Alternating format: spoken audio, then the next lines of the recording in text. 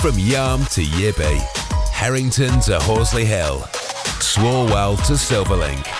The North East Footy Breakfast with Roy, Steve and Ted. Right across the North East, the Red, the Toon and the Cat.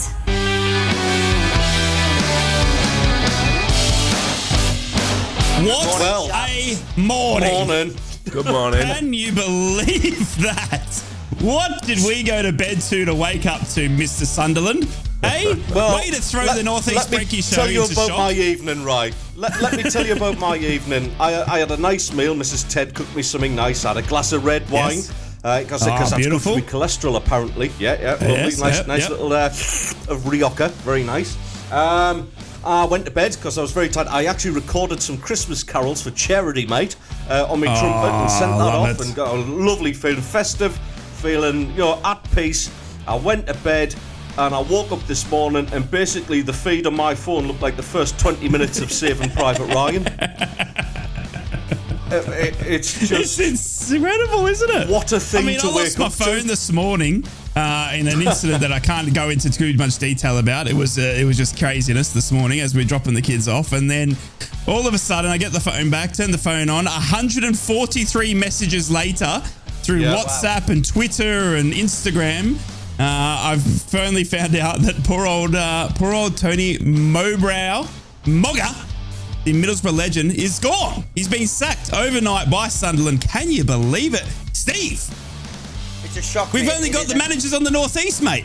It's a shock. We were waxing lyrical about having three great managers in the North East this time last week, and now gone in a puff of smoke. Gone. But Ted did allude to the fact that he'd listened to the interview against Millwall and the writing was on the wall. We were putting it down to him having a bit of a cold and being under the weather. That's what we were saying, having a chest infection. But unfortunately, the Sunderland board have other ideas, and I'm hearing, whether you like this one or not, that Alan Pardew could be in the running, former Newcastle manager. How much chance is Joe Kinnear going back to the Toon, mate?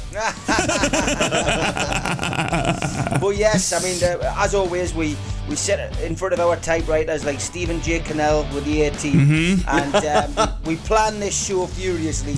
And then there's a curveball chucked in, which means we'll be talking about this for the first half hour. So over to Ted. It was a big night though, wasn't it, Ted? Do you know what I mean? It was a big night because we saw, we haven't seen it officially, but the rumour has come out through social media and everywhere else that Sheffield United were the first one to strike last night. They went and sacked manager Heckenbottom. Apparently, I'm doing air quotes not here, official people. yet. All right, Allegedly. Sheffield United haven't said anything. All right, so it's not confirmed there. Secondly, we then see Swansea confirmed sack Michael Duff. Obviously, Michael Duff, the manager of Swansea, coming in after they lost their manager to Russell Martin to Southampton.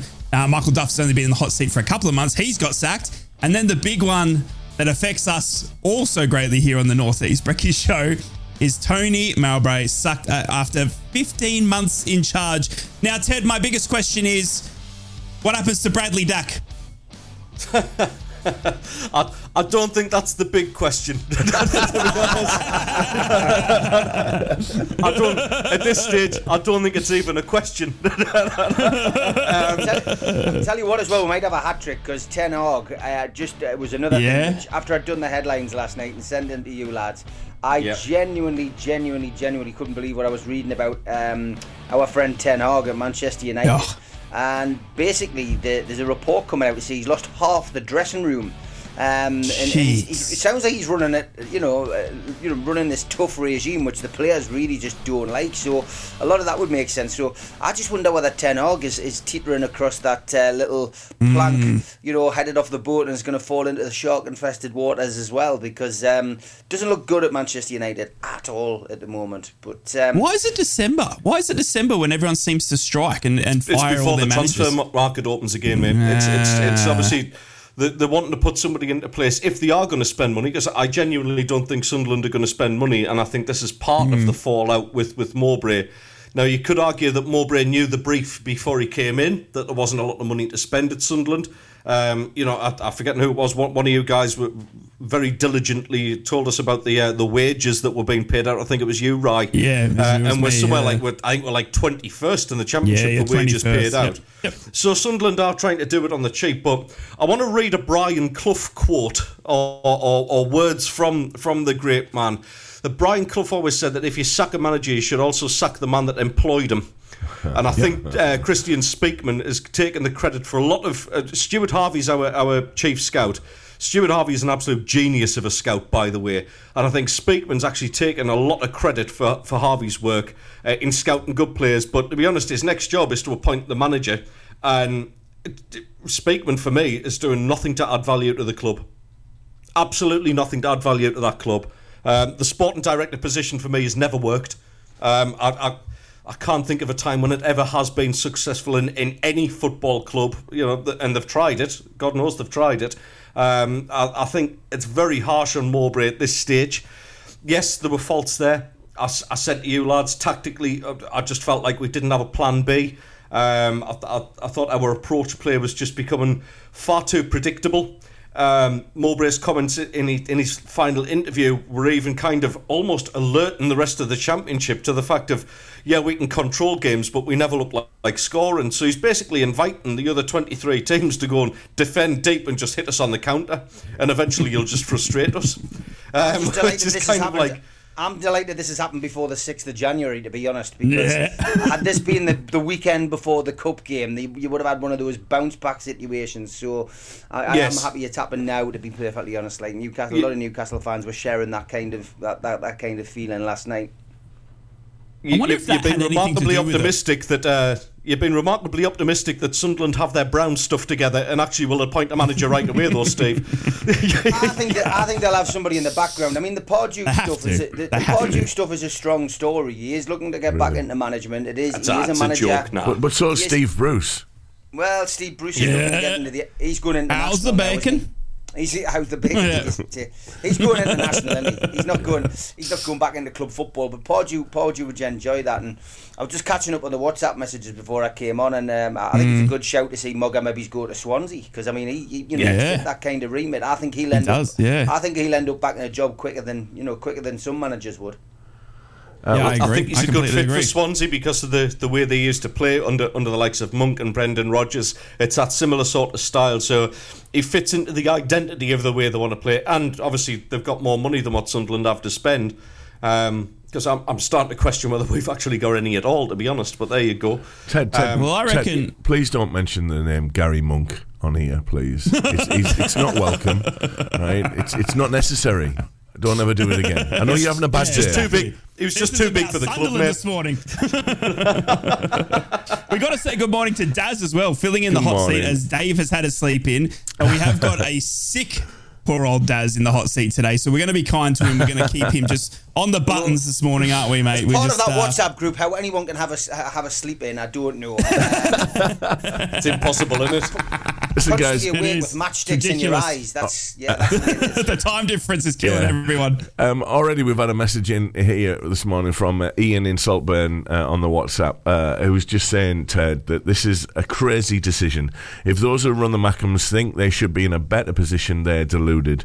9th and challenging for the playoffs, where do they realistically think that they should be? I mean, no, he's right. Yeah. He's right. I mean, playoffs is always going to be the ambition. It was kind of, to try and go one stage further than what we did last season. Yeah. Now, I get what he's saying, but at the same time, there just seemed to be this drop in intensity in the performances, and even Mowbray said that. Now, as a head coach of a championship club, a top end championship club as well, when you're saying in your press conferences after a game, you don't know where the intensity gone, you don't know why this and you don't know why that. As much as I love Mogga and as much as I rate him as a coach, and I absolutely do, he's introduced a brand of football to Sunderland that I've never seen in my lifetime. And, may not ever again, because some of the football has just been superb. But when you're saying in a press conference, as a professional coach, a head coach of a big club like that, saying you don't know where this has gone and you don't know why this is happening, then you should is the honest truth. You should know why the intensity's dropped. You should know why this is. Now, I guess there's a whole other side of the story to this, and whatever's gone on behind closed doors between Mowbray and the ownership of the club and the sporting director as well, which, that those words just stick in my throat anyway. But the writing has been on the wall a little bit, and there's been sort of this air of negativity. We even said, just yesterday, we said, when we were listening to the after-match interview, saying there's something not right. And it's come to a head very quickly. And now we're looking for another manager. I'm personally gutted. I really am. I'm disappointed to see Mowbray go. I think given time, and more importantly, Mr. Speakman and Mr. Louis Dreyfus, if you'd given him some money to spend, then things would have been different. Should we have a listen to that? Should we have a listen to that Mogga? Yeah. I'm saying that, but the computer says no this morning. Oh, okay. The computer sucked him as well. I mean, we were saying that. We said that. I mean, he was sick. Mark Venus, he's obviously ever elusive.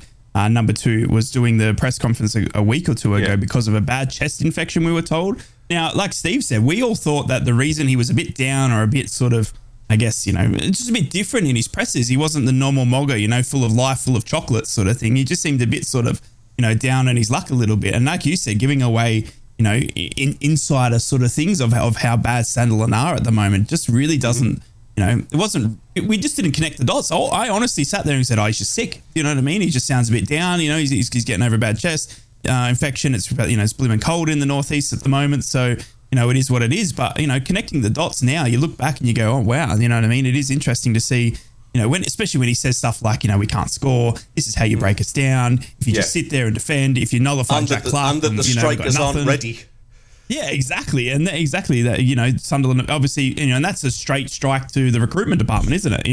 If that's how it works, do you know what I mean? Then, Mogga's obviously had no say in any of those strikers coming in. I'll just pick you up on that little bit, mate. I'll pick up on that little bit in the recruitment department because Stuart Harvey, the head scout, is a phenomenal scout. He brings a lot of players to the door. It's Speakman who makes the decisions and does the negotiation and seeing who Sunderland can, what would he say, fit into the ethos of the club. Basically, how much can we get for spending very, very little?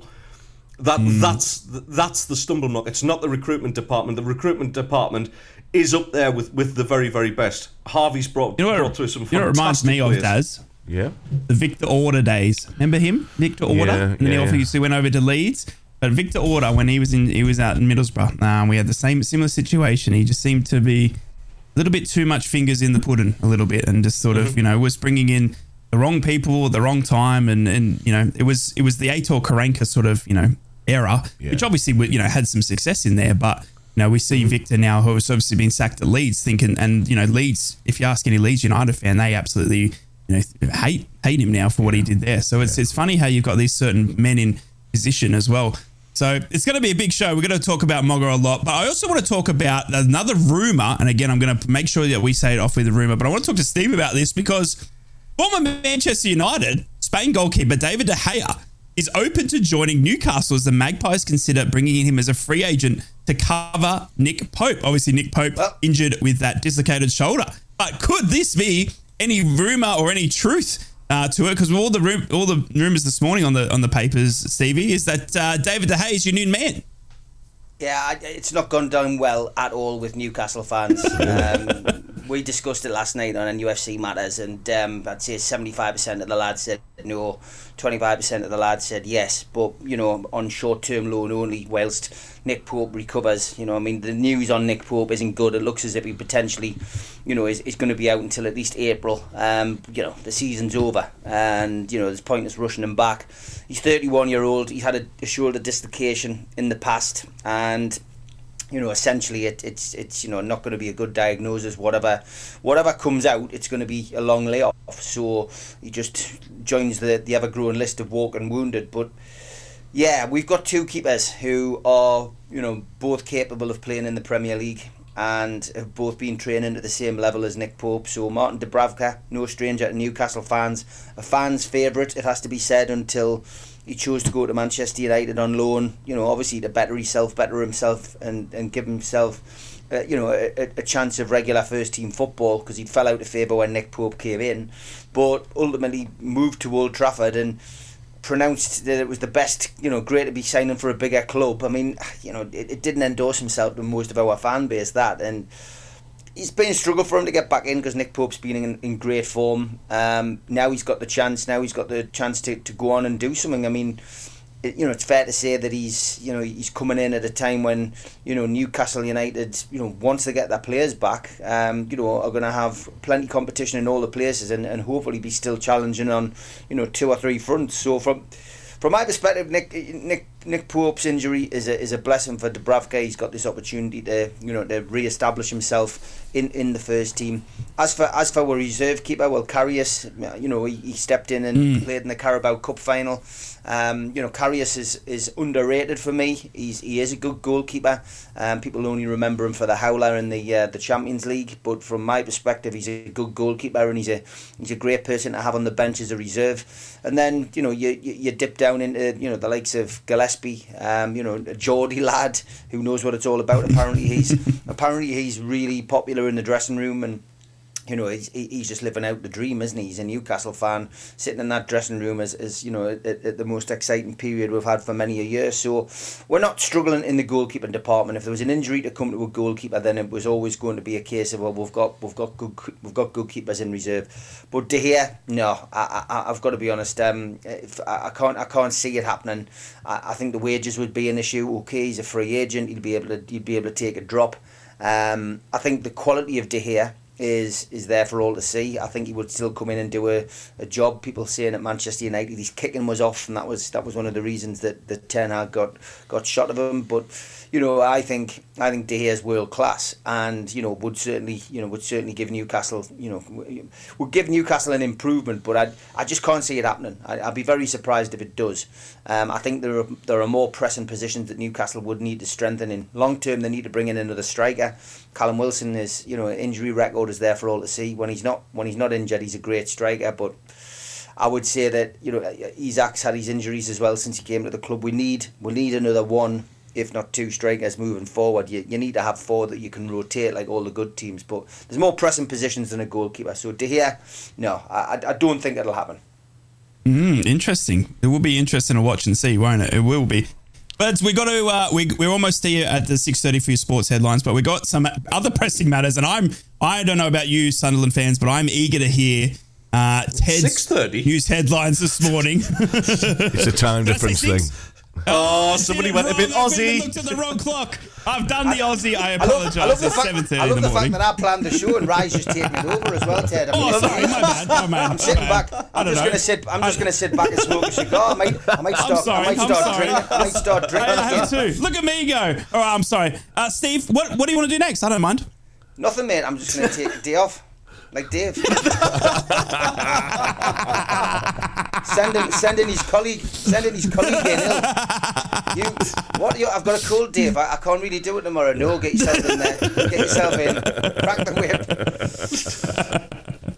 It's all about sharing on here, lads. It's all about sharing. Anyway, I am bringing something. With it being the festive season, lads, I am bringing something to the table. And that's why I wanted Daz to find that lovely jingle that we've got. So, I'm going to bring you a Christmas joke, lads. Yeah. What do you mean, because my attempt at doing a what the fact kind of thing didn't quite, it was spoiled. You cracked it straight away. I thought, well, at least with a Christmas joke, I'll get the laughs and it can all be about me, lads. So, the spirit of Christmas. It's all about me. Christmas. So, here we go, lads. Why is Elon Musk's Christmas dinner so awkward? I don't know. I don't know. He can't stop talking about his ex. Oh my! Oh, dear God! The thing is, it's that bad. I'm going to use it. That's why we love Daz in the studio. He's got all the buttons. He knows where they are. Speaking of what the fact, obviously we're going to have to postpone it until tomorrow because we've got a lot to get through today. Okay. But Darren, yes. Has Dave left you some instructions to play something? He has, yes, yeah. Because obviously I spent thousands of euros on the production of this, and to be honest, I mean it's almost bankrupted me. But thankfully, I've produced something of absolute quality that's only going to propel this show forward, lads, and it's going to help us in the future, I think. Do you want a little listen to the new theme tune for What the Fact?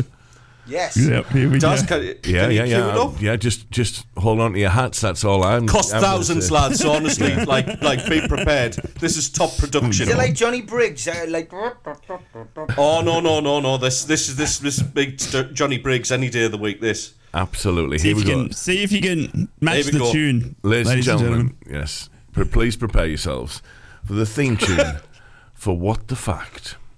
What the fact,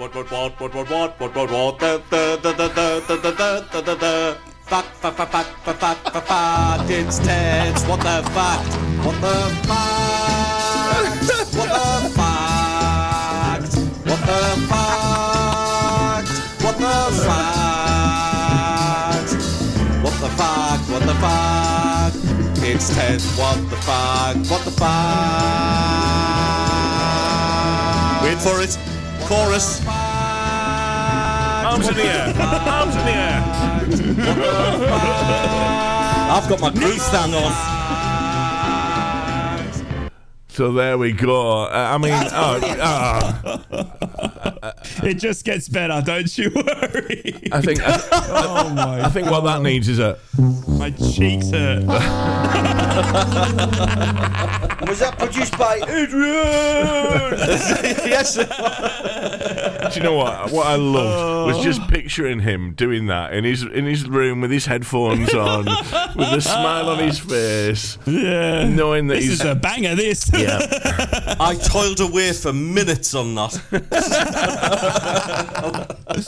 Oh, great. Brilliant. I love it so much. My cheeks hurt laughing it at that. stays now. God. That's it. That's it. It in. stays. That is. I'll only change the theme tune next year if I get beat. What's your take on Steve Bruce, lads? Because he's now speaking of jokes, pitching himself for the Irish international job, the Ireland job. I mean, does this guy know ends? To his managerial talent.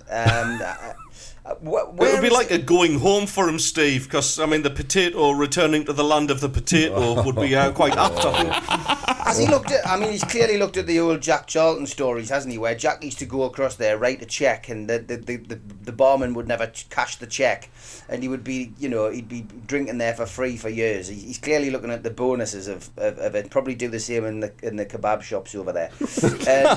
And from his perspective, he's never been off the TV since he left Newcastle. He's so desperate for work. From the man who said he was never going to work in football again, he is so desperate. So, is he past it now, lads? Or, is he... I mean, would you entertain him at Sunderland again, Ted? Absolutely not. I wouldn't even entertain him for a Christmas do. Honestly... It's bemusing how that man is. What's the old Jose quote? He's a specialist in failure. He's never won anything. How can you go through a career so much and be, spend time around with good championship clubs and Premier League clubs and just not win a single thing? He's a dreadful manager. Absolutely dreadful. It's the amount of money he's made from failure is absolutely sinful. So, I'd consider it. The thing is with Bruce, he always goes in. This is the one attraction to Mike Ashley. I think he hoodwinked Ashley. He loves going in with. He likes to go in on a low wage. That's the attraction, I think, to any owner. But it costs, like it does with most managers, a fortune to get shot of him. So I think that was probably the attraction to Mike Ashley in the short term. And he knew that long term he wouldn't be sacking him because he was going to sell the club. So it was a masterstroke by Ashley. But I think that's where Bruce is certainly, to a lot of clubs, it looked like a short term answer.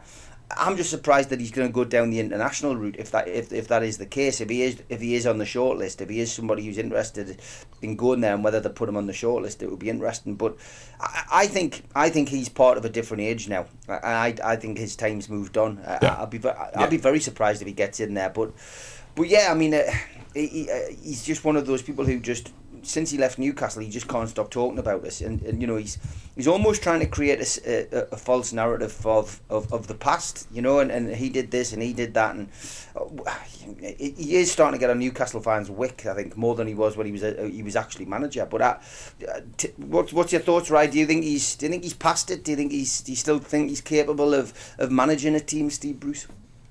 Well, it's interesting to hear like what he actually had to say in terms of this whole sort of situation, putting himself forward for the Republic of Ireland job, saying that it suits him. But the thing, I think it just sums it up here, where he says, it's the longest I've been out of the game. I was unbroken for something like 46 years, and unfortunately I've now had a year out.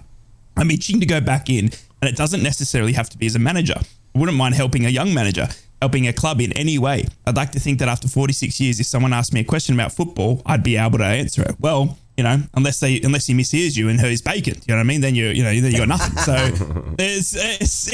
I think he is absolutely got obviously experience, like obviously in his playing days and manager experience. So you can't pay and you can't beat experience. But in the terms of the last couple of jobs he's had, in the teams he was putting out, I liken it to the West Brom one. That was the most recent one that I saw a Steve Bruce team up against, and you can see his style of play is completely outdated. This new management style of playing it out from the back doesn't work with some of the old school managers. And it seems to be a bit of a changing of the guard. And maybe with Mogga, maybe with Bruce, maybe with some of these older heads now, we're starting to see that older style of football being moved out, and the new young man's game of this playing out from the back, the Pep Guardiola style, if you will, seems to be taking over. And everyone wants this. Yeah, everyone wants this young managers sort of thing that can do that. So I don't think Steve's, going to get I think an international job's probably his best chance to get back in, because, they only play ever so now and then. I mean, the way he'll play it, I guess will be dependent, on that as well. But, and a Republic of Ireland, I guess, they're not, world beaters, and I don't mean that by any disrespect. It's just, they're not one of the, the top world clubs, international teams sort of thing. So, maybe that's a good job. I don't mind the idea of him going in as a head of football somewhere. I'd like him to maybe even at Sheffield Wednesday, someone like that who are hiring young managers now. Rotherham as well. Some of those teams that are real down the bottom of the championship that have young managers in part. He might be able to be good as a bit of a head of football and use his contact book, to get in touch with people and stuff like that, because he'd know a lot, if not everyone in the football world. So. Yeah, I think he's well past it now for sure. I just think it's a young man's game, and the style of football is completely different to what Brucey wants to play. Daz, thoughts on Steve Bruce before we go to sports headlines? No. Thanks for that informative answer. Thanks for that. He's the sports headlines. I was just having a little sneezing fit. Insightful journalism. I was having a little sneezing fit. It's hardly the Cook report, is it? And that's your headlines. So sorry. I mean, the answer is still no. I mean, I think he is one of those managers that is becoming out of fashion, and yet he might fit in with a club that is struggling. And you mentioned a couple there, Ry, or even further down a league that maybe are stuck in the past and maybe do need that sort of kick up the backside that he or that experience that he may bring to a team. But I'm not convinced that he can do a job anymore, really, at this level, the Championship. And no, I'm not a massive fan of Bruce. I'm in the Steve camp with this one. I don't know where his place is in football. I'm certainly not sure it's an international team, unless it's. I tell you, I fancy actually for the Irish job, and he's one of your former Borough favourites as well. It's Curtis Fleming. He's been a proven coach. Oh, wow. Curtis Fleming's done an all right job as a coach wherever he's been. He's had he had a caretaker role at Crystal Palace once. He was the interim manager of Bristol City. He seems to be a well-regarded coach of football. Now, that's the key thing there, and Daz just sort of hit the nail on the head, that Steve Bruce is the kind of manager, and I'm using the air quotations again, nobody wants a manager anymore, they want a head coach. And I think somebody like Curtis Fleming, he's worth an outside shout for that Ireland job. Yeah, no, we had him as a first-team coach when with Tony Poulos. Tony Poulos brought him in, and everyone loved him. Apparently, the way he coached and the way he did a lot of the work behind the scenes. Tony Poulos, obviously being the manager, as you say, at that time, because he's busy recruitment. They had a lot more to do back then. Now with the head of football, where they just focus on training and all that, Curtis Fleming is probably you're absolutely right, your man. He's the one that took our training. He was the one that tried to improve the first team in terms of performances and stuff like that, while Tony Poulos did all the the gaffery stuff off the pitch. And when he left, everyone was absolutely upset, because he actually left after Tony Poulos left. So and I think his last job was at QPR. So he was helping out. And then Bristol City, maybe. I think he went to Bristol City under Nigel Pearson as well. So he did. I think he's definitely got the experience. And you're absolutely right. I think he'd be a great shout. Okay, just after 7:30, time for the sports headlines. Do we want to? I am on top of this, but do it. Really? Do you want to do that bit again, Daz? Do you want to take another run at it? All I was thinking is we haven't done the team headlines yet, so No. We'll do that after that. We'll do that after that. Okay, that's absolutely fine. I tell you what, we'll cut this out when he goes out live. So, so do you want to do that bit again, Steve? This is the Christmas Day show, isn't it? Right, it's time for the sport headlines.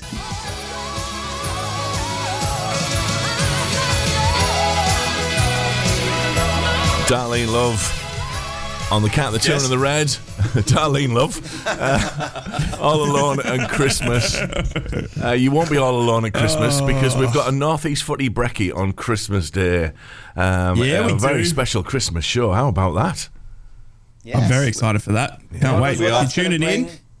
Give us the latest odds then on the Sunderland manager, Ted. You were looking at them during the break. Yeah, I was looking at them during the break. I mean, not that I'm a betting man, but yeah, John Eustace is currently the favourite to get the job at 6-1. Wow. Then you've got three potential candidates there. Well, you say a smart choice. His win percentage isn't great, but well, we'll see. Three managers who are currently looking for work who are at 8-1, which is Nathan Jones, Kevin Muscat and Neil Warnock to be wheeled out of the retirement home. Neil Warnock. I know. You don't wheelchair him. To be honest, you don't sack Morgan to get Warnock in. Nah. It just doesn't happen. It doesn't make sense. Weirdly, now I'll come back to the odds in a second. Weirdly, there was a coach that was linked with us in pre-season, if you remember. And the fans went absolutely crazy that the team could be even considering swapping. Yeah. That manager who Louis Dreyfus was speaking to and is quite friendly with is Francesco Farioli, who has currently got Nice at number 2 in League One at this moment in time. So 34-year-old coach who clearly knows his stuff. He's taken Nice pretty far with that. But anyway, back to the odds. Carl Robinson. No, thank you. Carl Robinson at 12-1. I mean, Tyrone wasn't he in Neighbours? Right. He was. What was the horrendous song he had? Anyway, Paul come back to me. Paul Robinson, that's it. Yeah. Gonna make you feel good. That's the song. Oh my God. That could be the new song that you run out to. Yes. I wish something would make us feel good. Also at 12-1, it's our friend and yours. It's the nice lady from Home Alone 2 who feeds the pigeons. It's Steve Bruce. What odds is he? 12-1. What? Wow. No fantastic. way. He's the same odds as Julian Sable or Sable. I should pronouncing my French like as bad as Rye does it. Lee Carsley is 12-1. Stop our computer. Lee Carsley, 12-1. Obviously, the current England under-20s manager. Stephen Schumacher, the Plymouth Argyle coach, that's not a bad shout. He's done all right. He could drive you to the top of the league. The one. I love that. I love that. Hang on. Go on then, go. There we go. Beautiful. Worth the wait. Radio goal. Award-winning show this lad. I can't believe I just used that expression on this show. That's amazing. So, the other one that's at 12-1, and the one that I think will potentially be the one to come in is Paul Heckingbottom, who obviously has history with the club. He was a player at Sunderland, although he didn't feature much. Granted. I think he's probably the one for me that will probably come in and get it. Although there are a few people saying John Eustace might be the other good alternative. Do you think there's any truth in it, Ted? And I know it's all rumours at the moment of that, but that the Mogga situation has been, I guess, fast-tracked because of Paul Heckingbottom's potential departure from Sheffield United. Do you think there's any sense that Mogga or even Swansea in sacking of Michael Duff, that any of those two were triggered after the news that Paul Heckingbottom might be available now? No, and I tell you what, I mean, I would like to see Paul Heckingbottom in personally, but there is something that's counting against him, and that is what Paul Heckingbottom said in his last interview with Sheffield United manager or head coach, which was the fact that blaming the situation that they find themselves in on selling players before the season started rather than recruiting heavily. That ain't going to go down well with Sunderland ownership because, we're currently shopping at Poundland. Yes, we are unearthing the odd gem here and there. That's granted. Once we get round to the headlines, you'll see why we're able to pick those sort of deals up. But yeah, I think that's the one thing that's going to count against him. It's going to take a special sort of coach who comes in and saying, there's a bunch of kids, there's no money in the pot, crack on and get us into the playoffs. And it's going to take a special talent to do that. We need to now unearth somebody like Kieran McKenna, who's down at Ipswich, who can come in, organise well. And I mean, apparently he's a meticulous organiser. We need to unearth one of them who's willing to work with next to out, unfortunately, unless the ownership. So if you're sitting in that boardroom today, Ted, right? You're sitting in that boardroom. It's your call, right? They go, right, we've loved you on the North East Brekky show, Ted. Your smarts absolutely blow us away. Your trumpet skills are second to none. Please tell us who our next manager is going to be. Who is it? Who do you pull the pin on? Oh, mate, it's such a tough one. It really is. It's between John Eustace and Paul Heckingbottom for me. It's got to be. Okay. Eustace is a good shout, because I mean, he was, doing a great job before he was rudely interrupted at his previous club, and we know how that went. But he's definitely one who I would say would be able to come in and do the job. Heckingbottom's interesting because of his current, managerial situation. It's whether. But I think you could be right. Sometimes this is the way it works in managerial merry-go-rounds. One manager goes because another manager's going, and the deal's already been done behind the scenes. But it's a nightmare when your club is being run, as Sunderland is being run at this moment in time. It takes me back to those dark days of Ashley, where you know your place, you know that this is the way the club's been run, and your options are limited. You're not going to get somebody who's going to be able to come in and spend a fortune to get you where you want to be. You're working to a strict budget scheme, and the manager has to deal with it, and that's it. And I guess the majority of clubs are like that in a lot of ways, but it's so frustrating because then you can cross off at least 3 or 4 people on that list and go, well, they're not going to come and do that. So you're left with 2 or 3 who will come in. Is it the right time to sack your manager? Sunderland aren't miles away from the playoffs, which is where the genuinely at the start of the season, are they looking and saying we're going to go up and we're going to win the league? I doubt it. But are they saying we can get back into the playoffs this season under Mogga? Yes, that's what they're probably saying. They're not a million miles away. You've had some hit and miss results over the last few weeks. The football hasn't been great. We're listening to Ted each morning saying that Mogga's been playing players out of position, etc. But what I'll always say, and it's easy when you're looking at another club, but we don't know what's going on day to day on the training pitch. Yeah. We don't know what's going on behind the scenes, And true. Mogga was gradually getting more and more depressed with the whole situation. You could see that he wasn't enjoying it, and it's probably the right time, but they have to have a plan. They have to have a plan, and they have to bring somebody in who's going to be, able to get a tune out of these players and quickly. Sunday. Hey, oh my jeez! That frightened me as well. I'm not going to lie. It's a good job I'm wearing brown pants. You're coming into the busiest part of the season. The busiest part of the season, Christmas fixtures. So it's a brave time to get rid of a manager. But they've got to have the next one lined up. They really have. You know who else is available though? Oh no. Nobody's mentioned Graham Potter. Oh yeah. Yeah, he's going to England. He's kind of won the England job, mate. I can't see Potter doing it. Really? No. I don't think he comes down to the championship. I think his next move is the wages he's been on recently. Nah, exactly. Yeah, that's true. Yeah. It's got. It just strikes me. It has to be a preemptive strike, and like as in Sunderland got a plan. You're 9th, Ted.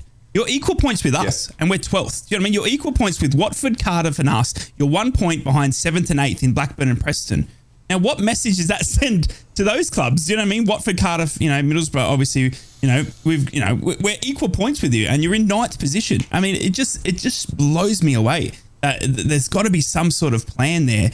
And even last season, that was a shocker there for me as well. You guys, he got you to the playoffs in what should have been a season for you guys just to settle back in.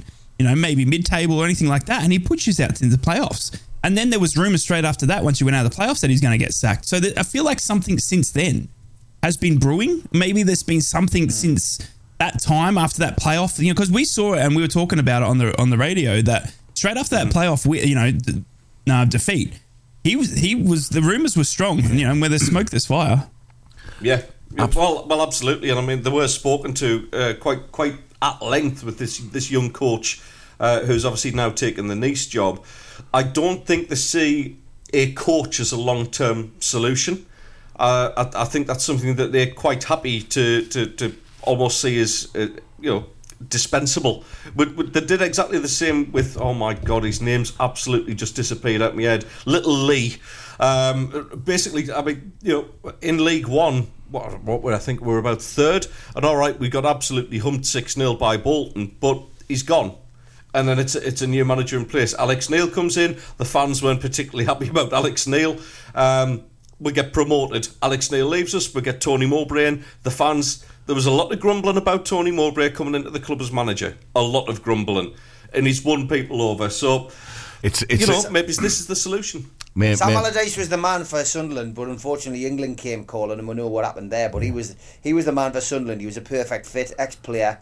Somebody with a bit of pull in the game, somebody who's good at transfer dealing at the the business end, where you can pick up a bargain here, there, and everywhere. Good European contacts. He was the man, I think. But we've got an expert in the field. Daz, to bring joining us on the line is Mackem legend and one of our 3 legends, Darren Williams. Morning, Darren. Morning, guys. How are we doing? Morning. How are you feeling this morning, Daz? Are you shocked as we all are? I'm shell shocked, mate. To be quite honest, I really am. I know you guys. You've been talking about obviously last season, towards the end of last season, the playoffs, and how obviously there was rumours going about Tony, being replaced at that time, which was mind blowing to think about at the time after this, what he'd done in the first season back in the Championship, and then this just kind of bowls me over, to be quite honest. Morning, Darren. It's Rai here from Australia, mate. It's incredible timing of the actual sacking. We were just talking about the points. Obviously, Sunderland's still sitting in 9th. Do you think it's something that has been preemptive because Sunderland have already lined someone up? I have a feeling there's been something maybe going on in the background. I feel it's a very strange time. Like you said, if you look at the Carrick situation at the start of the season, Middlesbrough being patient, as owners should be, I believe, because I think in this day and age, there's too much chop and changing, and the more you chop and change, for me, it doesn't benefit the club. So I'm very surprised that what's happened with Tony. I'm a bit disappointed because in all honesty, he's not had a big budget to work with. Let's be honest. If any, really. We lost Ross Stewart. We never really replaced him. We have problems obviously at that end of the pitch in hitting the back of the net. And for me, it's Tony's one of the best guys to work with the younger players coming through. And it's a disappointing situation to obviously hear. And hopefully, they've got hopefully they've got a better idea than what I have of where they're going to go. Do you think, Darren? It's Ted here, mate. How are you doing? You all right? Hello, mate. You okay? Yeah, I'm good. Do you think, Darren, that this is something to do with, like, we're talking about that interview at the end of the Millwall game where Tony was just seemed really deflated, very negative about the situation, saying we never look like scoring, then, saying that things like the forwards aren't ready for the championship. I mean, he's not lying. He's telling the truth. He's being honest. But do you think that's almost been seen as too negative by the powers that be, and that's ultimately triggered the decision? I mean, it could possibly, they obviously see him probably as, more regular than we do, kind of thing.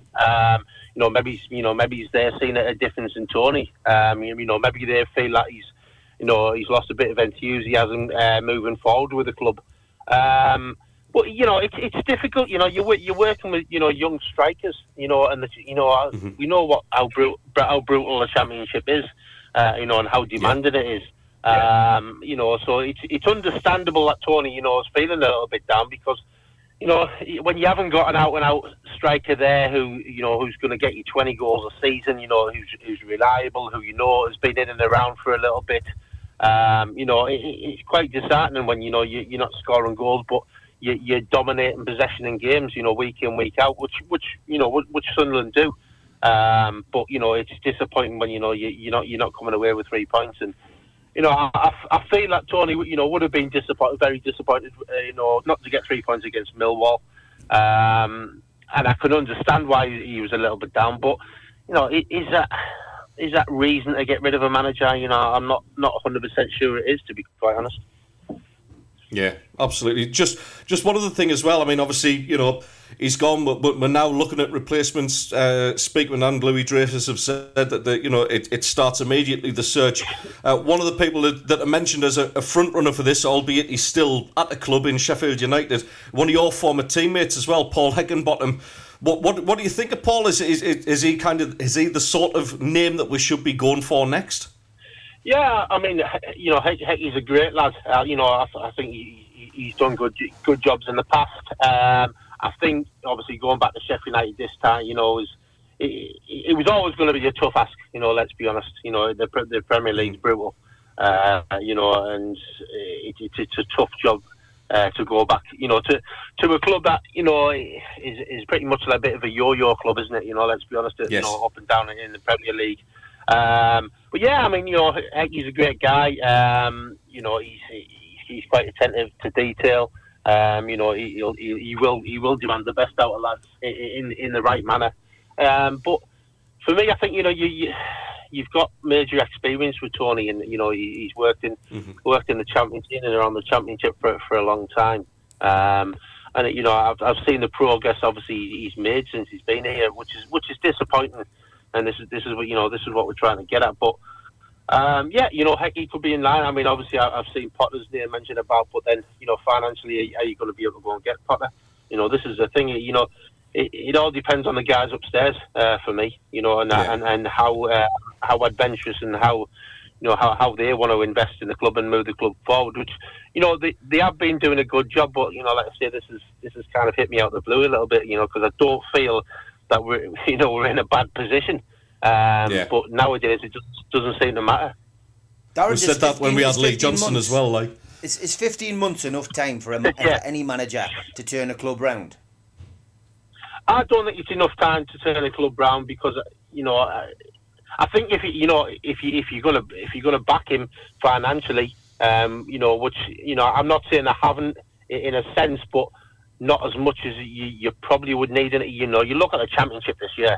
You've got Leicester, you've got Leeds in there, you've got Norwich. I mean, you've got clubs that have been in and around the Premier League for a few years and who can compete. And it wasn't that long ago Leicester won it. and then you've got to compete. You look at Leicester's squad, it's phenomenal, the squad they have. Yeah. And then, to say that we've got, 3 young strikers, it's a bit disappointing for the way I see the club. I see the club as being a big club, and one that should be up there. Big question for you, Darren. We've got a big question for you. Obviously, we've been talking about it on the show this morning. We were talking about it yesterday. We'll be talking about it until January the 6th. The FA Cup draw, mate. Sunderland versus Newcastle. What's it like to pull on the red and white shirt and play in one of those games? Mate, it's unbelievable. Let's be honest. I mean, the hostility that we went through, obviously going to St James's a couple of times when we won 2-1, was just it was kind of funny in a sense, because whatever the hostility they give us just made us, more determined to win the game, to be quite honest. And going there and winning 2-1 twice was back to back was unbelievable. And I'm looking forward to the game in a sense, because obviously we haven't had a derby for a long time. But it'll be interesting to see, what the what shall we say, what the difference is between the two clubs now. But like I say, the more hostility we got, the harder we fought and the harder we played. So, all thanks to the Newcastle fans that we went there and won 2-1 twice. Get in, lads. Get in. Oh, look, Darren, just one other thing as well. Obviously, with it being a cup game, and obviously you're going to be doing the show with Clarkey, can you just make sure he wears an appropriate T-shirt, mate? I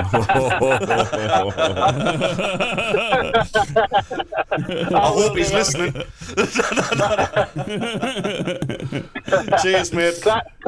Back is a good lad. I've got his back. Don't worry. Oh, gosh. He's all right. Just before we let you go, Darren, who would you like to see in the hot seat? Mate, it's a difficult one. I mean, obviously, Heckenbottom, because obviously, I know him well. He's a good mate, and that's not saying because I'm after a job.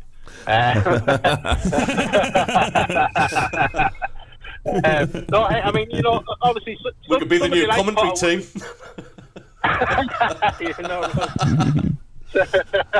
Somebody like Potter would be good, from his experience, etc. But for me, it's a tough one, mate. It's a tough one because you've got to get a manager who can work on a low budget at this moment in time until obviously the guys upstairs feel it's necessary to release the funds.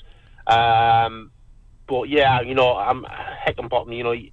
He's good. He can work with young lads. He's got an enthusiasm for the game. He wants to do well.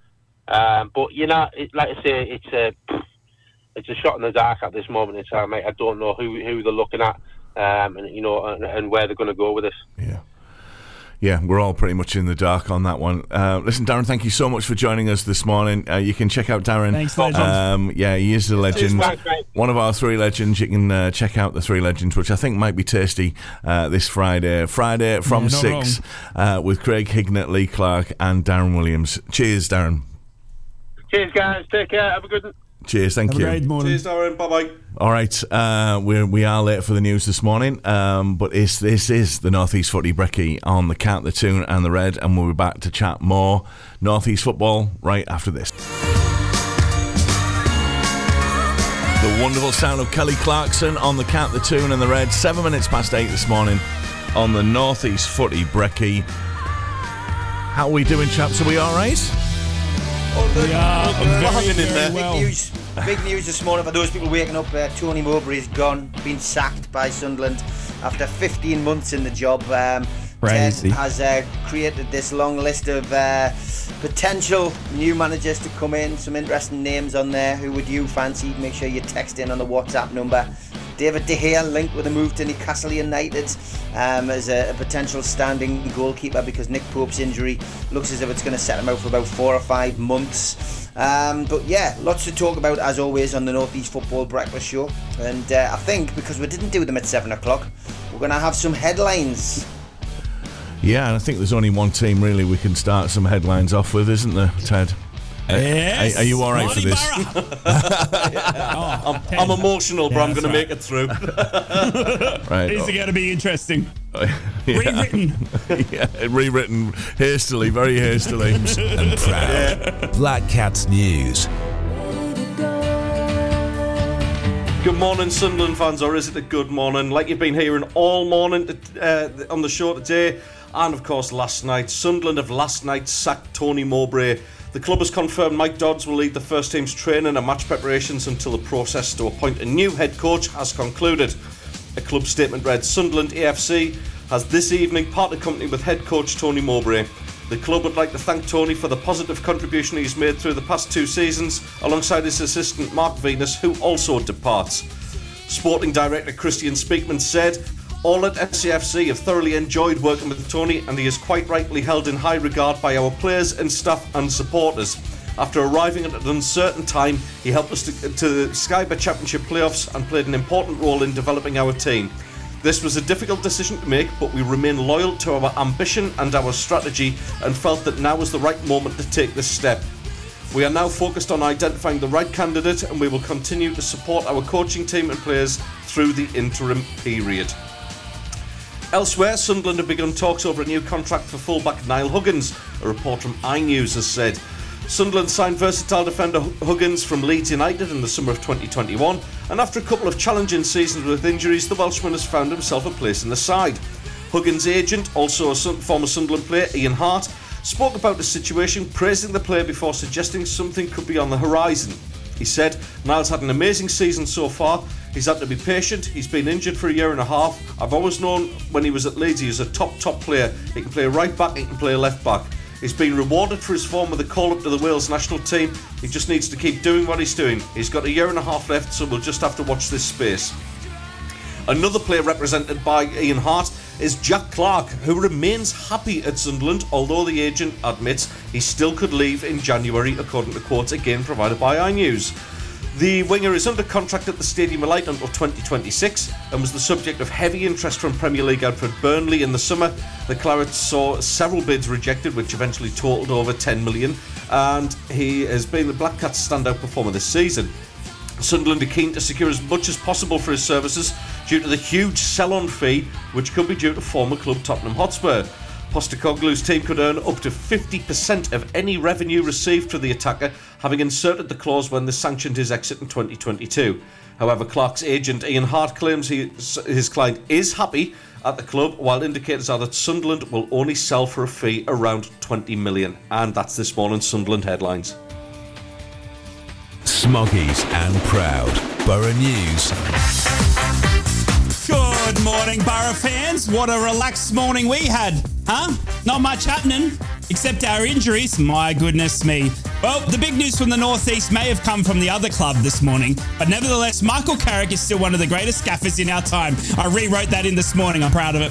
Michael is running 5 kilometres every day in December for a total of 155 kilometres by the end of the month for charity. Michael is running to raise funds for the Michael Carrick Foundation, and given the weather and busy schedule Borough face in an incredible December ahead, it's an incredible effort by the boss. If you want to find out more or help in any way, head to michaelcarrickfoundation.com. And Borough will regain the services of Matthew Hoppy come January, as the striker's loan spell ended at the end of the current MLS season. San Jose Earthquakes did have a purchase option for the on-loan Borough striker, but chose not to activate it, with Hoppy scoring 2 goals in 8 appearances. Hoppy now is back on the T-side, but he can't play due to EFL restrictions until January. Matthew is said to be keen to fight to show his worth at the Borough, and it could become as a fantastic time with only 2 strikers on the books at Borough at this moment. And Hoppy could be rejuvenated under Michael Carrick's new regime. And Terrell Argyman has come out as a surprise choice to possibly fill in at right back for the Borough this weekend against Ipswich Town. Plagued by injuries and suspensions, the Borough youngster joined the club in the summer from Manchester City's academy and played some of the friendly matches over the summer. However, the 21-year-old was always signed as a project with no senior experience on his CV, and he's been working currently with the under-21s. He did have a short loan spell at Hartlepool United too, where he made 4 appearances, but they were playing him as a central midfielder, which is said to be his more comfortable position. Despite much of last season at right back for City's Premier League 2 champions, it would be a huge ask for the youngster if called up. But such are the times for the Borough that we might need to lean on some of these youngsters. Borough fans, good morning. That that is your Barra headlines. On to Ipswich we go. Magpies and Proud. Mags News. Good morning, Newcastle United fans. Big changes are in the pipeline at St James's Park, and Newcastle United fans will play a big part in whatever comes next. This comes from a report in the Evening Chronicle last night, where the Magpies hierarchy have made no secret of the fact that they've brought experts in to conduct a feasibility study to look into every possibility of stadium expansion and improving the matchday experience. Part of that study has included a fan survey which was sent out to supporters last night, which asks the St James's Park faithful for their take on how to enhance the stadium itself, along with the matchday experience on Tyneside. And more of that to come. Following a pitch inspection at Whitley Park, last night's Premier League 2 home fixture against Leeds United was postponed. No new date has been arranged yet. The same venue is due to host Newcastle's Northumberland Senior Cup tie against Bedlington Terriers this Wednesday, but a decision as to whether that will go ahead as planned will follow in due course. Newcastle's FA Youth Cup as well against Leyton Orient is now confirmed as a noon kick-off on Tuesday, December the 19th at Whitley Park. As a consequence of that, a further new date will need to be found for the Under-18 Premier League visit to Manchester City that had been rearranged then. And meanwhile, United's Under-18 Premier League home meeting with Middlesbrough scheduled for Saturday, which fell victim to the weather, that'll now be played at Little Benton on Saturday, March the 2nd, with an 11 o'clock kick-off. That's your Newcastle United headlines this Tuesday morning. Well, what a morning it's been on the North East Footy Brekky already. You can have your say on 0330 043 2002. That's our WhatsApp. Ian from Saltburn has been in touch. He said, you know, it's a good time to leave Sunderland at the moment with an 11-0 loss at home to Newcastle being drawn out of the FA Cup bag. Good morning. Yeah, I know. Shouldn't be drinking at this time of the morning, Ian. Aim higher, mate. Aim higher. Good morning to Kane, who's contacted us via the WhatsApp. Morning, Kane. How are you doing? Great show, guys. He says that's very, very kind of him. We've also given our friend Jack a heart attack this morning. Because when he heard me on the radio, he thought he was late for work because he normally listens to my show as well. So morning, Jack. I hope you're okay. And we've also had a friend of the show, Jeff, who's out in Lanzarote at the moment. And he said there's over 2,500 comments on the official Sunderland's Facebook page announcing Mowbray's departure, and not a single one is positive about the move. The natives are revolting, Ted. I think that's fair to say. He's obviously been to Pennywell. All right, that kind of revolting. All right, sorry. I'm joking, Pennywell. I'm joking. I'm from there originally. All my family's from there. I can make that joke. Yeah, it's one of those. Look, when Mowbray was appointed, I would say that probably around about 70 to 80% of the Sunderland fans weren't happy about it. Right, they thought it's a bit of an average appointment and all that sort of nonsense, and he won us over. So right now, yeah, it stings a bit because of the brand of football that he's introduced to us. But whoever's appointed, we've just got to get behind them, and it's happened now. We've got to move on and get on with it. Yeah. 2,500 fans, or no, 2,500 fans responses on Facebook. I mean, it says a lot, doesn't it? I mean, does. There's a serious backlash here. Of course there is, and he's a popular guy, but ultimately, the ownership are going to take the decisions that they need to take in their view. It's great to see that Sunderland fans are backing the manager the way they have, but when it comes to defeats, the couple of defeats we had against Plymouth, against Huddersfield, the comments take a totally different tone towards the manager then, and people saying, his tactics with this, his tactics with that, and look, we're a fickle bunch, football fans. Nobody wants to see Mowbray go because of the style of football he's brought to Sunderland, and I can't deny that, and I don't want to see him go either, but look, it's happened. It ain't going to bring him back. There's no chance the owners are going to do an about turn 180 and go, do you know what? Yeah, well, maybe he's got this wrong. Let's keep him. That moment's gone. I think definitely things have been in place before that where, look, we've alluded to it a few times, things haven't been right. You can tell by some of the press conferences many a time we've sat down here, whether Radio Dad's been there, Darren, or whether yourself's been there, and we've said, God, he doesn't have sound miserable in the press conference at the minute. Like, we've even talked about it off air. So I think something hasn't been right in that relationship between the ownership and Tony Mowbray for a little while. And it's just a case of now, right, we just need to get behind the lads on the pitch. We've got a big game coming up in January, which we've already alluded to. All efforts now should be on finding the right man to one, keep us, in that hunt for a playoff place in the Championship, and obviously get the best out of the team and push towards this cup game, because ultimately we don't want to make an embarrassment out of ourselves at something like that either. It's important that the motivation is there and we'll keep moving forward in the right manner. Well, I'll tell you what, I reckon you've slashed your budget on sweets and chocolates now, and you can put that towards Jack Clark's new deal. I reckon that's probably got some sort of smarts behind it, because your sweets and chocolates budget's just been absolutely cut, if not. Are you saying we should be revelling in the budget? Talking about the derbies. Some of those comments, though. I'm going to see some of those comments just before you jumped in, Steve. Sorry, I just wanted to read out this just quickly. This is from Bernie Slaven, obviously Middlesbrough legend. I just wanted to quickly read this. Who said, "Keep smiling, Mogga. It won't be long till you're back in the job. I suppose getting into the playoffs last season and 3 points off top 6. This is classed as failure at Sunderland. Let's see how they do without you. Sack the guys responsible for bringing players in, plus letting them go." So, it was a good point. I saw that. Yeah, great point. And it's a bit of a slight at Christian Speakman, which to be honest is well deserved. I mean, the guy's pretty much only taking credit for Jude Bellingham, and that's nothing to do with Christian Speakman's sort of aptitude at the job task.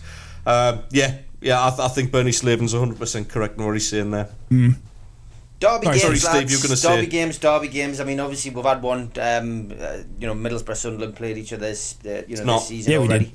I know you say it's not a derby. I know you say it's not a derby, but obviously, just we've had so many over the years. Have you got a favourite game and a favourite goal from a derby game, lads? I mean, my personal favourite, and I've always got lots of memories from particular derby wins. I think for me, one of the best goals for Newcastle was O'Brien's free kick down at Roker Park. Yeah. I know Ryan Taylor and Scott Sellers both scored free kicks as well in derby games, match-winning free kicks. But O'Brien's was special. I think it's just the image of him. There's a great photo from the clock stand where he's got his arms up. He's the only person in that photograph that knows that ball is going in when he strikes the ball.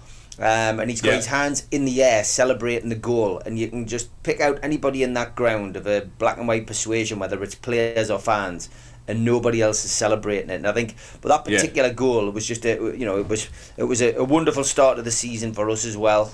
We went on that wonderful run of 12 games without defeat, 12 wins in a row under Keegan. It was the beginning of the entertainers era, and that is probably my favourite derby goal, favourite derby performance. It's always going to come down to goals, I think, really. Two stand out for me. Peter Beardsley and his hat-trick against Sunderland at St James's Park in 1985 when Rugen Agbula and Gary Bennett also got sent off in that game. That was feisty, but Beardsley also missed a penalty, but he got a hat-trick, and not many people get hat-tricks in a derby. And I guess the Halloween game, 5-1. Where Newcastle I wondered when that would come up. Newcastle dismantled Steve Bruce's team, which, let's face it, isn't very difficult when you look at the one. No, especially when we had 10 men. Exactly, yeah. But yes. Those are my memories. What about you, Ted? You're going to have a few, I bet. Yeah, goal-wise, I mean, the thing is about the derbies, they've actually thrown up some fantastic goals on both sides. I actually remember the Liam O'Brien free kick you're talking about, a fantastic wand of a left foot he had. But for me, I mean, God, where do you start? There's a top four. Jermaine Defoe's left foot volley was just absolutely sublime, out of this world kind of goal. You had David Vaughan's in one of the 3-0s up at St James's Park. David Vaughan, absolute beauty into the top corner there. Who else have we got? The one for me, the one that I still get goosebumps over now is the Barini one. The one where Josie Altidore lays it off. He'd only just come on as a substitute and just he hit one of those sort of slices into the top corner. It was just a stunning goal.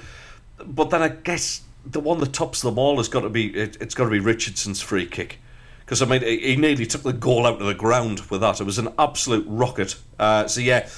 Favourite goal's got to be that one. The favourite performance would have to be the Dirty Knees one. Di Canio's derby win at St James's, the 3-0. I can't remember a time when I've been more comfortable with a 3-0 scoreline in my life. It was just a fantastic win, great memories, and hopefully we'll get those days back again starting in January. Would be nice. Would be very nice. Right, one of my favourite memories. Yeah, it would be back in 2016 when Middlesbrough went back up to the Premier League. We versed Sunderland, and Christian Chouamani scored an absolute screamer at the Stadium of Light, and he made it 2-1 for the Borough in a victory there after Patrick Van Holt. Someone familiar to Sunderland fans had got one back for Sunderland as well. But that's Chouamani's screamer. I remember it back in the Premier League. It was early days. There was no Karanka fallout or anything like that. It was an absolute worldly goal, and just showed that we're back in the Premier League at that stage, and we came away from a win, and we actually were 6th in the Premier League as well after that win as well. We were like, oh my God, what's happening? And then obviously it all fell apart. But honestly, apart from that, it was one of the worldly goals. And then I'd have to go right back for a Newcastle game. That I think I'd have to go back to probably 2006. When Middlesbrough beat Newcastle 1-0 on October, I think it was October, somewhere around there. We were a different club back then. We had like Jason Ewell running around, but it was Yakuba that got the goal for us. The big thing was you guys had James Milner playing for you at that stage, and you had Craig Moore as well, the Aussie defender as well. So it was interesting for me watching that. But you had Scott Parker who put an absolute worldly shot out. I'm talking 40 yards out. It was a screamer. And Mark Schwartz has pulled off one of the best saves I've ever seen. Top left, right hand with his right hand. It was an absolute screamer to stop. We ended up winning that 1-0. So they're the two that spring to mind for me. But that Chouamani goal against Sunderland 2016 is probably my all-time favourite. I was limbs. You know what I react like. I was limbs when that Chouamani one. Understated. Yeah. I remember the Emerson goal at the Stadium of Light. Yeah, I mean that I was there for that. Yeah, what a goal, what a strike that was. Yeah, superb. And who can forget this season? I mean, I didn't want to bring it up again, but I'm going to bring it up. Was the referee or no? Because we totally destroyed you. But anyway, let's move on from that. Radio Dad has been in touch. He's sleeping. He's sleeping. It didn't last that very long. His message to say, "Fantastic show, even better than yesterday's." So that's kind of him. Nice. I don't think he said that as he does. So let me just ad lib. Yep, I'll read what he really said. For Sunderland to bin Tony without a replacement being lined up suggests some kind of breakdown between Mogga and the board. It's a bizarre decision, wrong and disappointing. That's from our Radio Dad. There's got to be of some kind of breakdown. One of the rumours that came out was the whole thing about he's gone because Jack Clark was going to be sold. What do you make of that? Well, look, everybody knows the model of the club, and you know that ultimately, the only thing I can think where there may be some truth in that rumour is the fact that if we do, and we will sell Jack Clark, because that's what the club is built on now. We unearth talent, we polish it, and then we sell it on for profit, and the idea is that hopefully you reinvest that in the team. Now, we got around about 10 million, I think it was, for Ross Stewart. Just around, 10 million, I think it was. And we've been proven right to sell him. Because look at him, he's injured again. He's now out until the new year. Great decision to sell him for that kind of money. But that money, at least spend half of that on a striker. And bring somebody else in. So maybe the worry is that, okay, right, well, if you are going to sell Jack Clark, and if there is any truth in this rumour that Middlesbrough, they couldn't afford him. If Tottenham can't get us off your mind, can you? Please. Poor man's Izzy Jones. I was planning another gag, but it's okay, I've ruined it now. So basically, if Spurs are entitled to 50% of this fee, bearing in mind, we got Jack Clark for nothing, okay? We got him for free. If Spurs are entitled to 50%, then, yeah, of course, that's why we're going to be looking for 20 million kind of fee for him. On the balance of play, he's one of the top scorers in the Championship. He's a very, very good winger. So it's not an unreasonable amount of money to expect for that. But we're only going to get 10 of that. Now, by the time everybody's had their slice of that, you're possibly looking at maybe it's only 5 to 8 million of that actually being used to strengthen the squad. And they're not doing that. They're currently not doing that. So I think maybe, and I'm just sort of putting it out there, maybe the conversation has been like, right, well, if you sell him, I want some of the money to reinvest. And they've gone, no. And I think that's where some of the fallout would have happened here. Yeah. No. Yeah. Great quote. Do you worry you become then a feeder club, Ted? I like the idea, and I know that Middlesbrough are probably heading down the same route where we're buying young and making strong players out of them, and then you're selling them on for a profit is a great business strategy. But then do you become a bit of a feeder club, where you get the stars? You've seen Jack Clark rise from we've got young Izzy Jones. We see, even Law McCabe, who made his debut the other week, in 4 to 5 years' time, we're selling him on to a Man City or something like that. I know it's probably inevitable, but do you get frustrated or do you get worried that you just simply become a feeder club then for the bigger teams? And at what point does Sunderland say, well, no, we want, the way we get back to being a big club is having Jack Clark on our team sheet? Of course you want your best players to stay, but unfortunately the world doesn't work like that, right? And a feeder club, possibly a little bit too far the other way, but you look at where Southampton used to be in the Premier League as a club, and they used to unearth a lot of talent. They sold the likes of Walcott, they sold Van Dijk, they sold Lallana. You could go through that side and go, well, they've moved on. Schneiderlin went to Manchester United for quite decent money. So you need to kind of unearth these players. But where Southampton failed and ultimately found themselves in the same division as us is the money that they were bringing in for those players ultimately didn't get invested wisely. And now I think what they're trying to do is to create a similar situation with Sunderland, where they'll grow the talent, they'll nurture the talent, and yes, they will sell it on profit.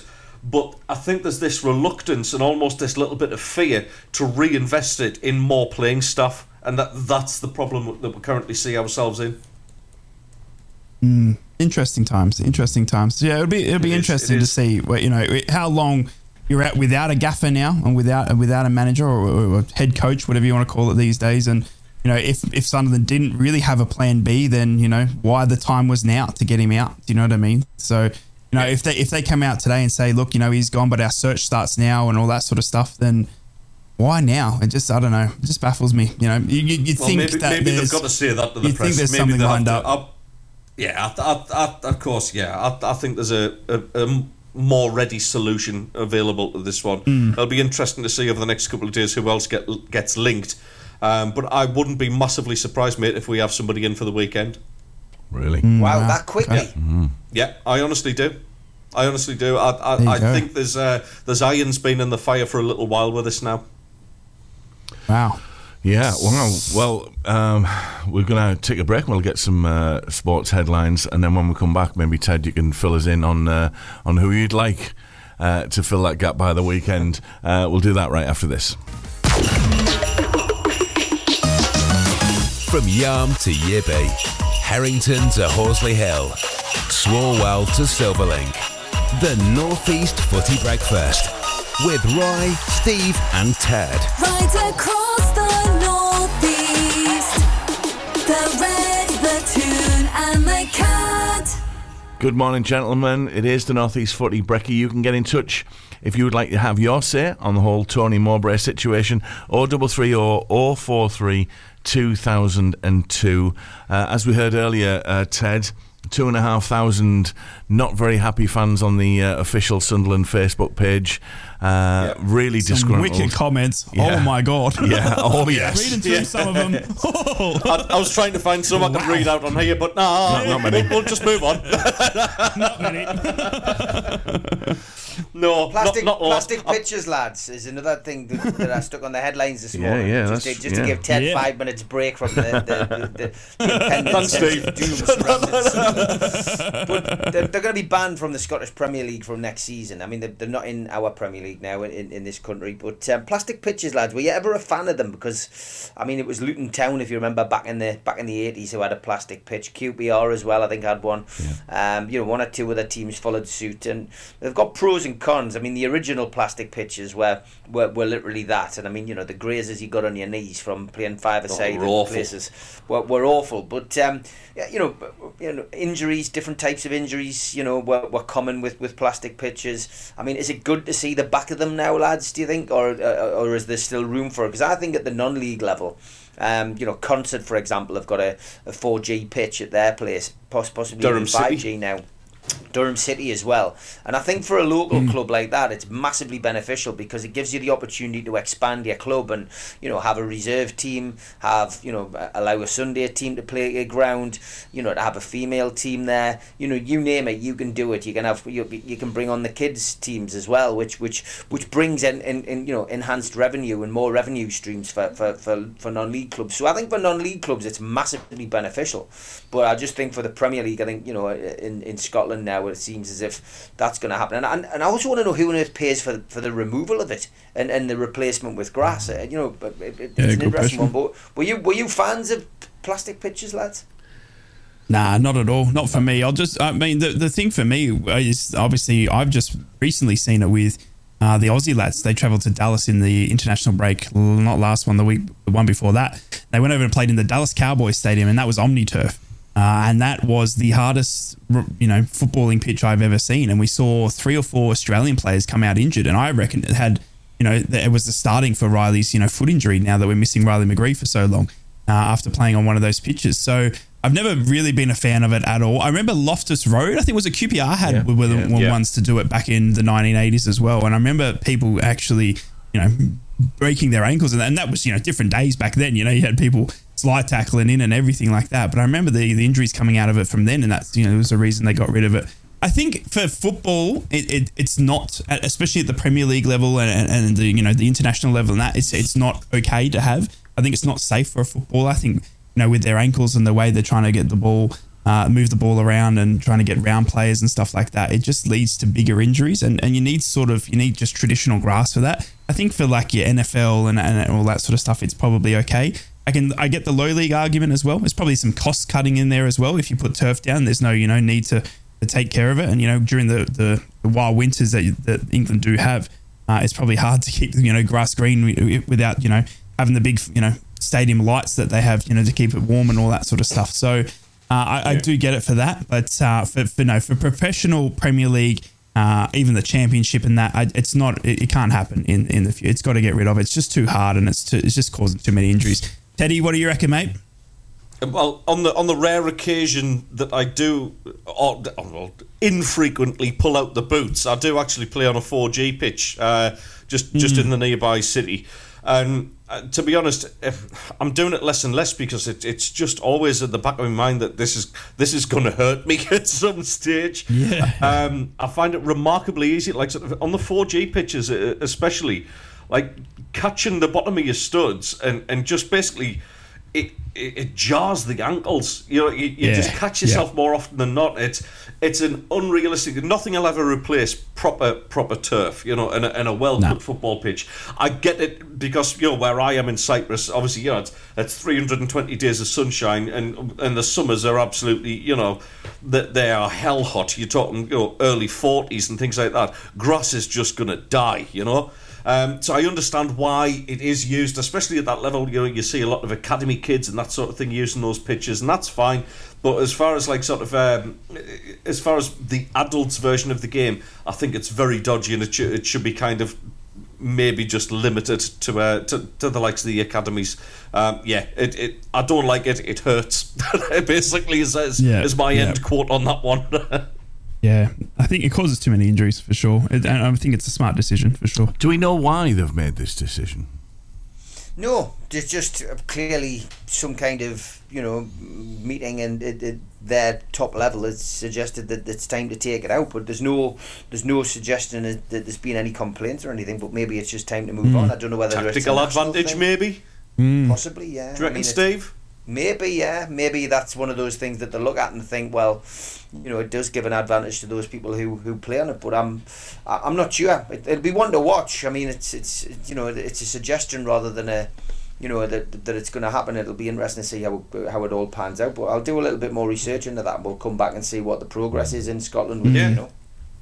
All I saw was Neil Doncaster, which was the SPFL chief. He's the one leading the discussions behind it, and then they'll get all the 12 top flight teams in to get rid of it. And apparently Kilmarnock, somebody please pronounce that better than I can in their Scottish tongue, because is it anyone? Thank you.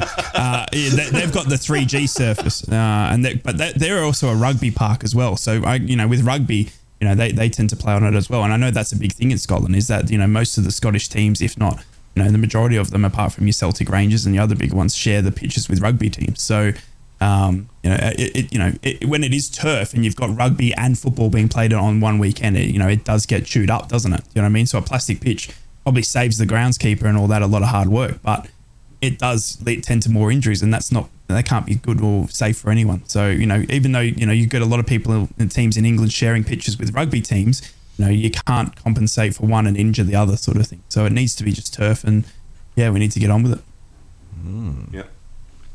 I think interesting stuff. One of the other stories that has broken yesterday that I thought would be interesting, and just to get your thoughts on, is the new Sky Sports deal that has been signed. Huge deal. Huge deal. Absolutely. I mean, money. Yeah, it is all about the money. But there's going to be 215 live games each season for Sky. They'll get all the first pick of matches. 10 all games live on a Sunday from 2:00, so all games will be live. They'll still do their Super Sunday. All the final games at the last day of the season will be live as well. More festive games than ever before. They've really gone for it, haven't they? $6.7 billion. $6.7 billion for the television deal between Sky and TNT. It's incredible. And you know what's crazy is there's still your 3 p.m. blackout. Yeah, that's the one thing that is stuck. But yeah, it's wild. 70% increase in live games. The armchair fan has got to be sat there thinking, yes, this will do for me. Is this going to affect attendances, do you think? Yeah, it hasn't done so far, has it? I think that the money that getting ploughed in by Sky is it's always going to be a big amount, and if you don't pay it, then somebody else comes in and takes takes away the broadcasting rights. But I think we're going to get priced out of it. I filled in the survey that Newcastle United fans were sent yesterday, and the progress at our club has been phenomenal in a short space of time. But we know that we need a new stadium at our, if we're going to get any more, fans in, at some point we're going to need a new stadium. So this survey was very enlightening as to what Peter Silverstone and Darren Eales are planning next. And, the talking about reconfiguration of the ground and potentially upping the attendance, probably it doesn't specifically give an amount, but by increasing the different areas and increasing parts of the ground. But one of the sections was potentially bringing in a tunnel club seat, which is pitch side. Manchester City have one where you basically you're in a bar and you can see the players lining up in the tunnel. It's quite unique. I clicked I would be interested in it, and then it gave me the option of if a ticket was if you were offered a ticket for this, would you be interested in it? So I just clicked yes, definitely. Then it said if it was priced at £12,500 a season. Would you be interested? So I clicked definitely no. Then it said, would you be interested if it was £7,500? I clicked definitely no, and then they never offered us another. So I was trying to get it as low as possible, to be fair. But yeah, I mean, this shows you where we're going with football. That's going to drive. It's certainly at a club like Newcastle, we're more likely to be driven away from St James's Park because we can't afford to get in than by Sky doing a deal and putting all the games on telly. But I think the more people get driven away from football by the rising prices of going to a Premier League fixture, then certainly if teams like ourselves, who you would classify at the top end at the moment, I think it'll drive it. Well, it was the working class game. It's not the working class game anymore. It's a middle class game. And now I think, looking at the plans that Newcastle have, they don't really want the middle class there. They just want the upper class. It's definitely a class game from our perspective, and disappointing. It really is. I mean, but if you want success, I guess you've got to pay for it. And I fear more for people being driven away from Newcastle United's games because of that than I do from Sky, I'm afraid.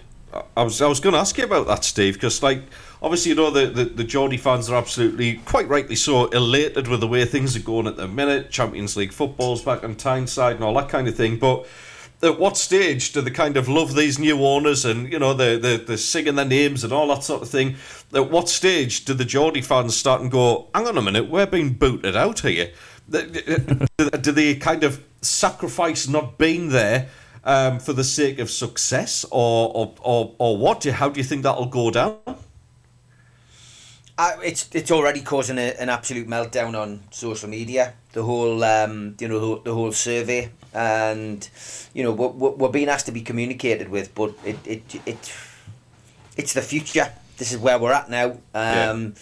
You're going to have to pay to get in, and those of us who are on 10-year deals like myself will have a hefty rise coming in the next year or two, and may have to reconsider where you sit. If you don't want to pay X amount of pounds to sit in the Platinum Club or the Barracks, etc., then you're going to have to try and get relocated to a different part of the ground. So it's changing times, I'm afraid. It's where we're at. There's nothing you can do about it. These are the new owners now. They're making the club what they want it, and you might just have to sit and watch it on Sky. But yeah, there's a bit of animosity coming now. I've said our fan base in particular is divided, and it always has been. Mm-hmm.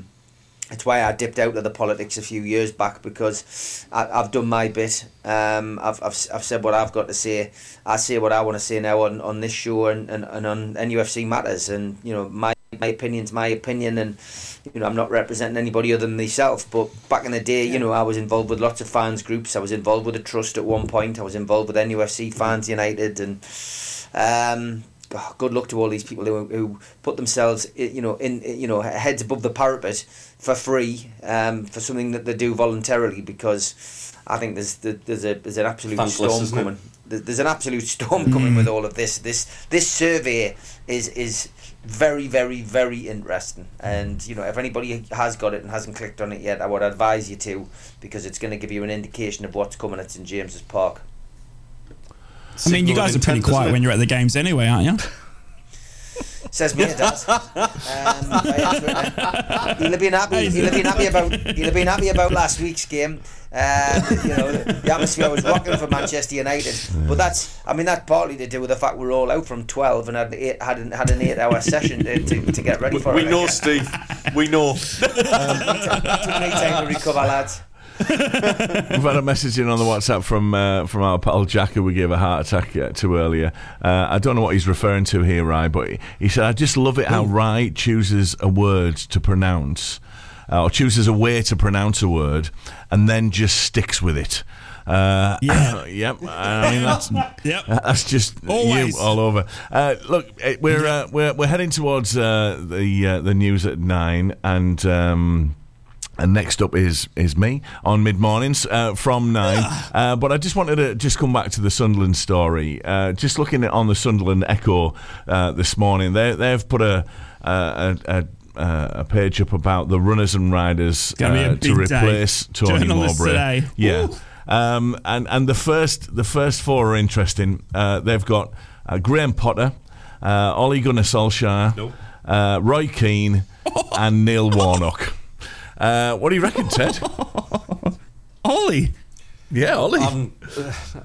I actually used to work for the Sunderland Echo many years ago, selling advertising. So I'm not going to say anything negative about my former employers, but that's absolute the biggest load of drivel I think I've ever heard.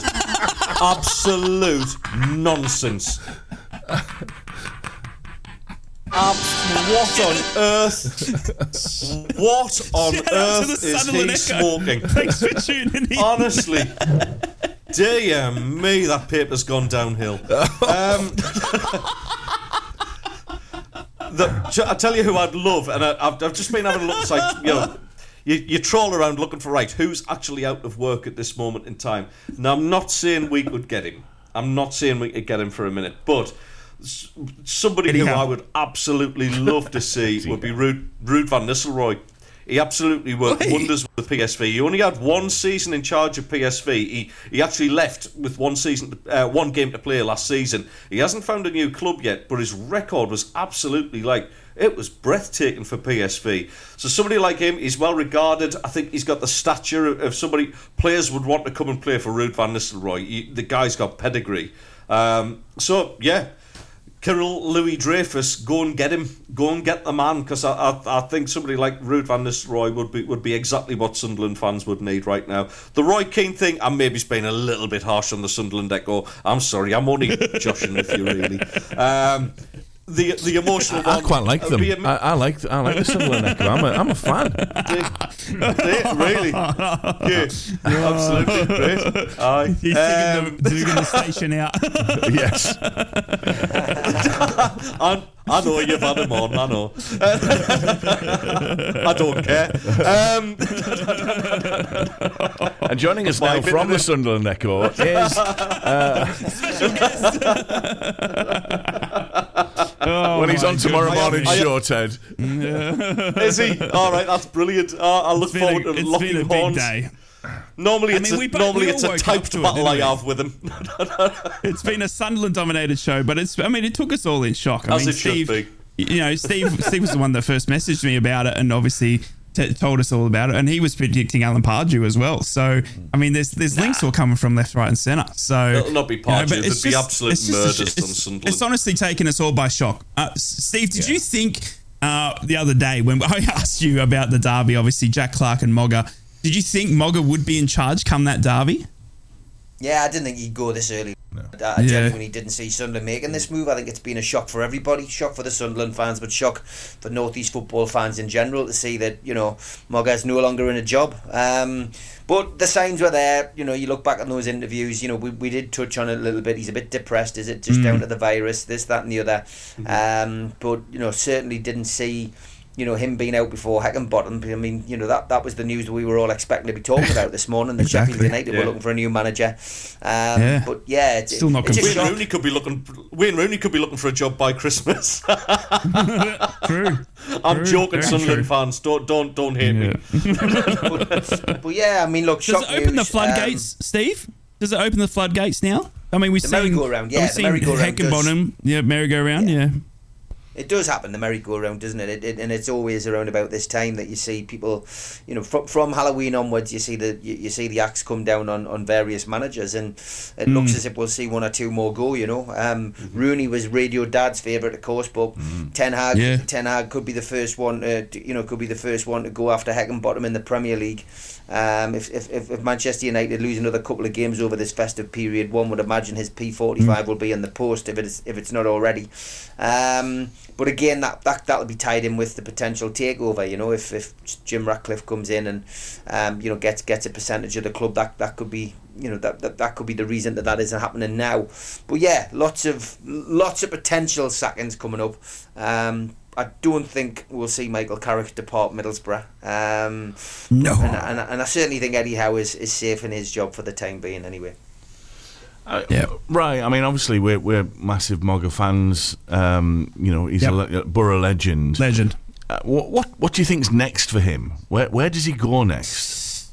I kind of like the idea of Swansea. I mean, that I didn't really think of that, but obviously Ted putting that into my idea, my head. I think he won't be out of a job for long. I think what he has done at Sunderland is actually successful. He's come up. Last season he took that team to the playoffs when they were looking for probably league stability, and then this season they're in ninth. He's been successful. It's just he hasn't fitted into whatever Sunderland are trying to do. Now, I think there is this adage, of we're saying that the young coach and it's a head coach's game, and this whole, managerial sort of style is no longer. But I think Mogga bought into that at Sunderland, and I think he was the greatest person to be there to coach, a young player. Who wouldn't want to be 19, 20 years old taking, info or lessons from Mogga, for goodness sake? He's been there and done that. So for me, I think he's still got a big part to play in English football. I'm not sure where, though. I'm not sure who's going to do it. And I hate to think that most of the teams are now going for this young adage of, this younger head coach sort of system where they get this young coach that wants to play the way, from out from the back and all that sort of stuff. So I hope we see him again. Maybe Swansea. But yeah, I couldn't put my finger on it. Maybe he needs a break. Maybe he wants a break. So we'll see. But, he's a legend of the club. I'd love him back at Middlesbrough in some sort of capacity as well, whatever role that is. Maybe he can come in and and help behind the scenes at Middlesbrough again or something like that. Director of football. Would you take him, Steve? Would you take Mogga give him a job at Newcastle? No, mate. Nah. That's a Daz You answer. did take another Sunderland former manager. No. Negative. Right. Sorry, Mogga. I tried. We've done well, lads. We've got to the end of the show. You did take Jack Ross. We managed to get Daz. We managed to get Daz through to his own show without too much harm. Hey? Yeah, it's you've given me a What was your favourite bit of the show? I think part of the show has to be no. He also said there was also another one where he went. There's also another one where he went yes, and then there was about 5 seconds of silence. True. That's true. That's true. Yeah, he's done a no and a yes. Definitely on the highlights reel for the week. Yes. No and yes. Is the podcast out? Podcast out? Yes. Love it. I'm just show, really, lads. Good show. I'm really pleased that we've been well handled, Ted. We've been on the air this morning well. To discuss this because it is one of those days that we will look back and just wonder how on earth that has happened. How on earth you got through the show? Yeah, and I just think it's going to be a really interesting couple of days. As a Borough fan, watching what's going to happen to Sunderland, watching them implode over the next couple of days, who knows? I mean, Ted thinks someone in by Saturday as well. Ted's predicting someone in by Saturday potentially. So have you got a favourite? Watch that. A favourite, Ted? It depends what happens with Hickenbottom, but I think he's got to be the overwhelming favourite for the job. Eustace, yes, he's been mentioned, but his win percentage doesn't look great, to be honest. His stats aren't great, but I would like to see Hickenbottom in, somebody who understands the club. Well, we shall wait and see. If you want to have your say, 0330 or 443 2002, that's our WhatsApp message. You can WhatsApp at any time to get through to the North East Footy Brekky lads. The lads will be back for the repeat this afternoon between 4 and 6 across the network. And obviously, in a wee while, you'll also be able to download at your leisure the North East Footy Brekky podcast, which you can get from all well-known podcast providers. Podbean, Spotify, just search for the Cat, the Tune and the Red, and you can listen at your own leisure. Great show, guys. Thank you for looking after me. I'll be back on Thursday. Thanks for getting up at... Yes. See you tomorrow, lads. Yeah. See you tomorrow. Have a good one. From Yarm to Yibby, Harrington to Horsley Hill, Swarwell to Silverlink, the North East Footy Breakfast with Roy, Steve and Ted. Right across the North East, the Red